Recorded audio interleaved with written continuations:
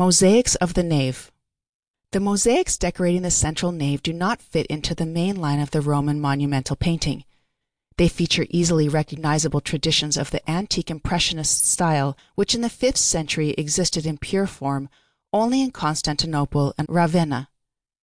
It was found that the mosaicists working in Santa Maria Maggiore used glazes of 190 shades. The striking color palette and the exactness of the details are evidence of the highest level of the ability of the artist to infuse liveliness and harmony into the mosaic ensemble.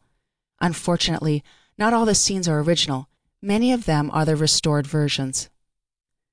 To follow the chronological order of the narrative, let's start from the apse and continue towards the main entrance.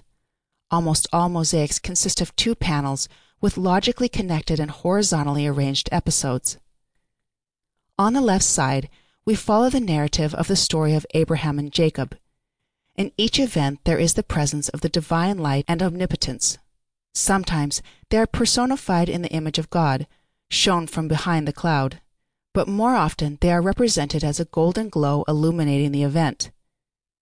This story ends with the scene of the parting of Abraham and Lot, surrounded by their families, because the following scenes were destroyed during the construction of the archway leading to the Pauline Chapel. When continuing in the direction of the main entrance, the cycle resumes with the scenes from the life of Jacob. Let's return to the apse and start a new mosaic route on the right side. The first panel depicts laying a wreath at the feet of a female martyr. However, this mosaic is part of the restoration rather than the original.